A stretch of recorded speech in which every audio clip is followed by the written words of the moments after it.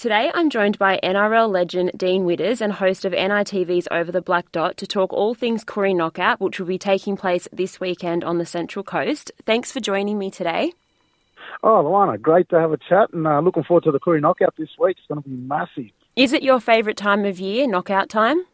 Yeah, you think all things rugby league that's exciting about this time of year with the grand final, the knockouts about, catching up with mob and seeing the footy that's played there and the competitiveness and the passion of all the blackfellas that go up there. But also, the opportunity to sort of get there and just mix in and relax at the end of a footy season is also good. So, yeah, I'm really excited about Knockout Week all the time, and I can't wait for this one. It's going to be huge. And this year, as I mentioned, the knockout will be taking place in Tuggerah on the Central Coast and hosted by NAB, the reigning champs who took out the win last year. How's the planning been going in the lead-up?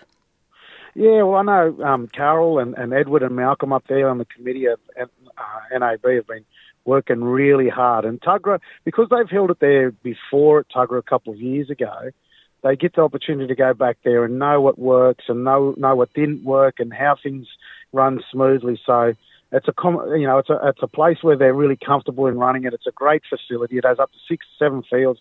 There's heaps of space, heaps of parking, public transport all right in there. So it's really easy to get to, really easy to get around, and I can't see it being nothing but a real success for NAB. I know they've worked really hard. Carol's put in a lot of work to get it all going, and I can't wait to sort of see how it all runs. And can you tell us how many teams will be playing across men's, women's and junior tournaments? Well, you get nearly 128 teams, so it's probably the biggest rugby league carnival in the world. So, you've got women's, you've got 17s and 15s boys and 13s boys. You've got the girls playing in the 16s and 18s. So there's so many different tournaments up here that lead into this 4-day event. And the football sort of just starts on a Friday morning and just keeps going right through until Monday afternoon. There's just action everywhere. So huge event, massive numbers, caters for everyone in the family to get up there and have a game. And the old blokes play in the competition as well. I know. I was going to say, will you be throwing on a jersey this year and playing? Now, I can't believe you said that when I said old blokes, but look, I've learnt my lesson. I stay away from footy. I'm really happy in the commentary box there with NITV broadcasting, which NITV does a fantastic job getting all the action out there to all the people that can't make it and to all the people that are at home watching. And who are the standout teams to look out for this year, do you reckon? There's a lot of good teams there, and the draw the other night that they did really sort of evened the competition out. La Perouse will always be strong. Newcastle All Blacks are a strong team. They've got really good draws, both those teams. The Newcastle Yowies are in a good draw with Walgett and Sydney All Blacks. The Walgett Aboriginal community, the WAC team, playing Sydney All Blacks in the first game is probably the biggest game in the first round of a knockout for a long time. So those teams will be sort of right up there contending. You've got the Wiradjuri Aboriginal Rivers team, which is one of the favourites. It's a pretty stacked side. They'll be really good. You've got Griffith. Three-ways, good old three-ways. Good old three-ways. Narandra all down the Riverina, they're your area. So I know everyone will be behind them teams down there, and they're always passionate teams that play their best. But, the Narwhal Eels, my old team, you can't beat their passion and their toughness and the pride they play with, So I look forward to watching some of the little teams that go there and just battle hard and push the bigger names. So plenty of good teams to watch. But if I had to predict the winner, I'd probably say that it could go back to NAB, La Perouse, or the Yowies. I picked 3 teams there, so I reckon it's out of those 3 to win it. And how's NAB looking this year? Do you think, obviously you said you think that they will be up there with the top 3. How do you think they're looking this year? Well, they're missing a few players from previous years. Adrian Davis, who was one of the key playmakers there last year, he's out of the knockout this year.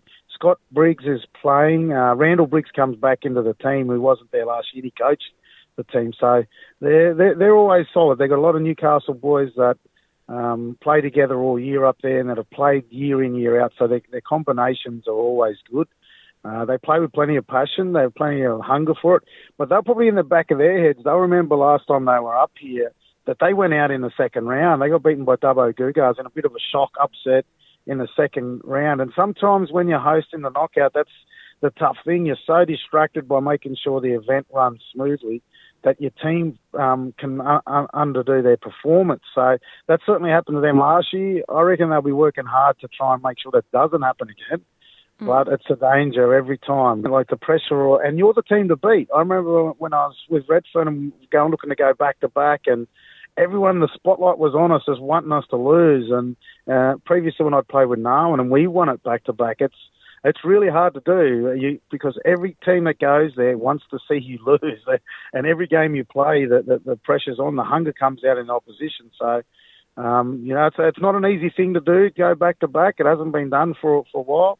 But NAB's got that opportunity, and we'll see what they do. But there's plenty of good sides and plenty of big names playing in all teams. And this year marks NITV's 14th year broadcasting the Knockout as the official broadcaster.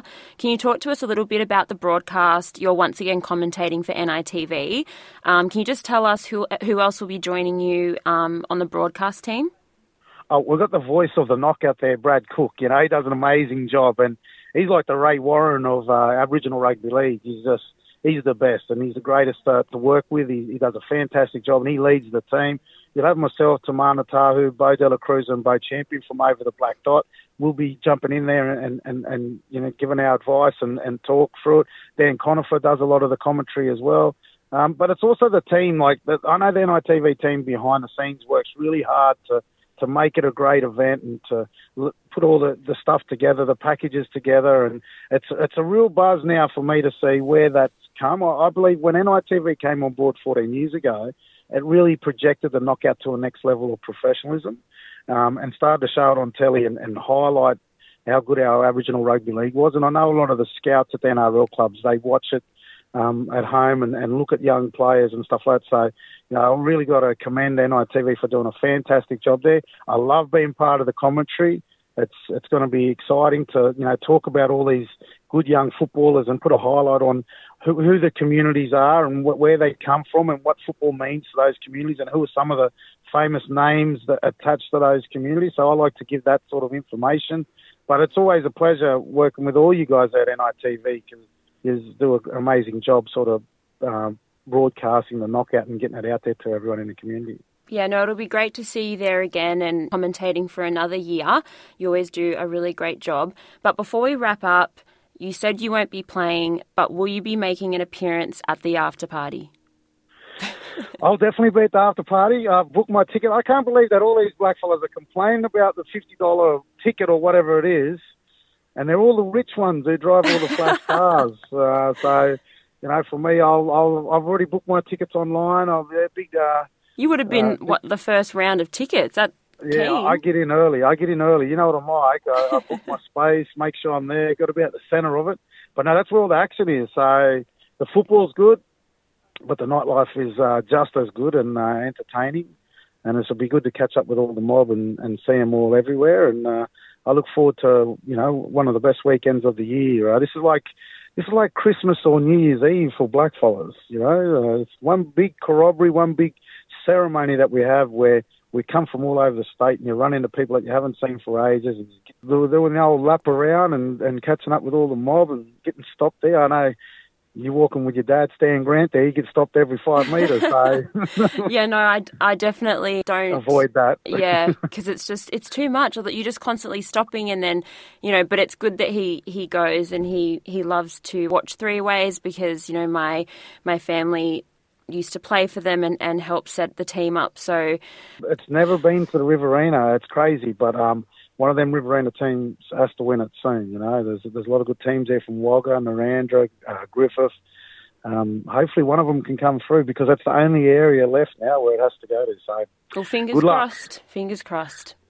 Well, thank you for joining me, Dean. And NITV and SBS will simulcast live on Sunday and Monday, and you can also catch coverage Saturday on NITV, Facebook Live and SBS On Demand. Thanks for joining me, and I'll see you up there. Luana, it's a pleasure as always.